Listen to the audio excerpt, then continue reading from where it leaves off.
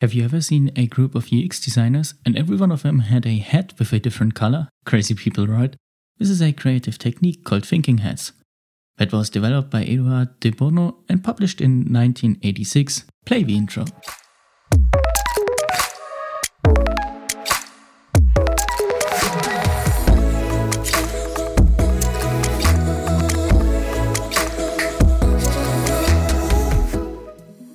But seriously, we as UX designers are not really wearing those hats. This technique can be used during the ideation phase of a project. Every participant of a discussion is given a specific role represented by his or her hat color. The red hat.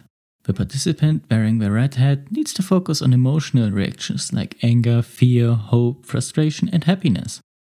Let's move on to the green hat. If you're wearing the green hat, your responsibility is to be creative and seek for new ways and solutions to solve the problem of your discussion. The blue hat. The person with the blue hat needs to focus on processes and structures. He or she needs to be aware of the big picture at all times. The yellow hat. The task of the yellow hat is to think of a best case scenario for the problem discovered or the solution created. The white hat. When you're wearing this hat, your responsibility is to focus on facts and analytic thinking. You need to know some statistics from the past and learn from them for the future ideas. The last hat is the black hat. The main task of this person is to think of the risks and things that could go wrong with your approach to solve the problem. Don't worry if you can't remember all of the hats right now. If one specific hat is important during the rest of this show, I will remind you what it stands for. Let's take a short break before we discuss the advantages and problems with this method.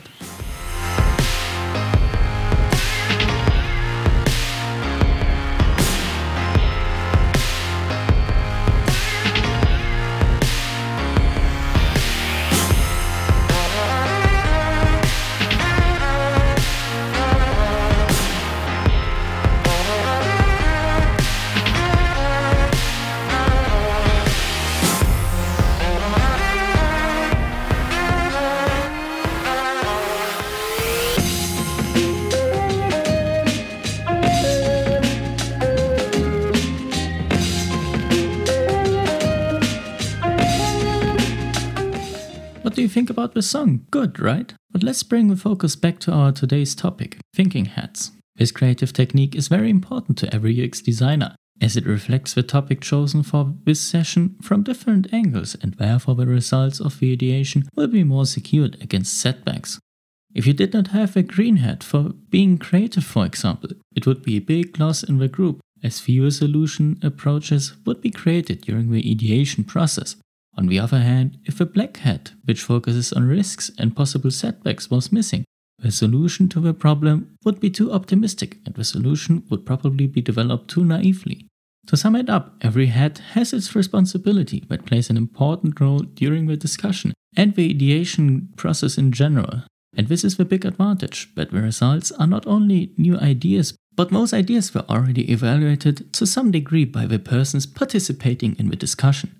This was the second section of today's episode. Time for another short break, right?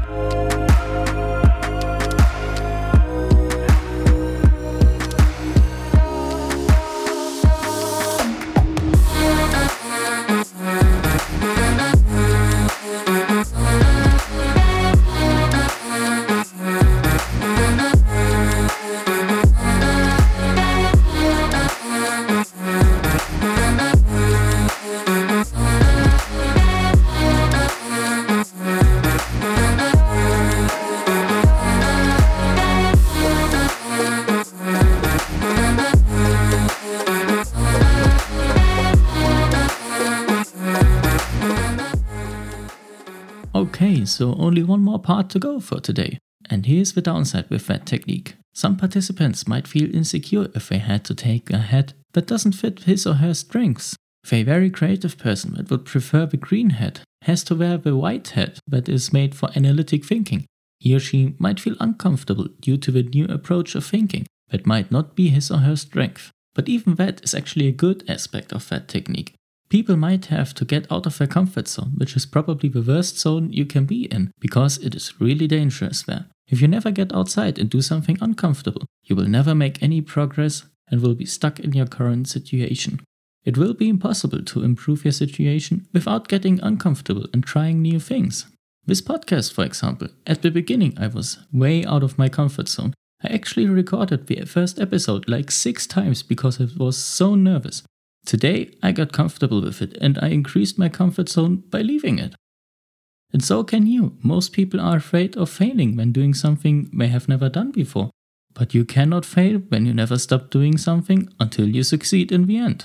Now, I believe that's it for today. I hope you enjoyed today's episode of the UX Global's podcast. I will be back again tomorrow and I will really appreciate if you are too. Remember, always keep pushing. Enjoy your day.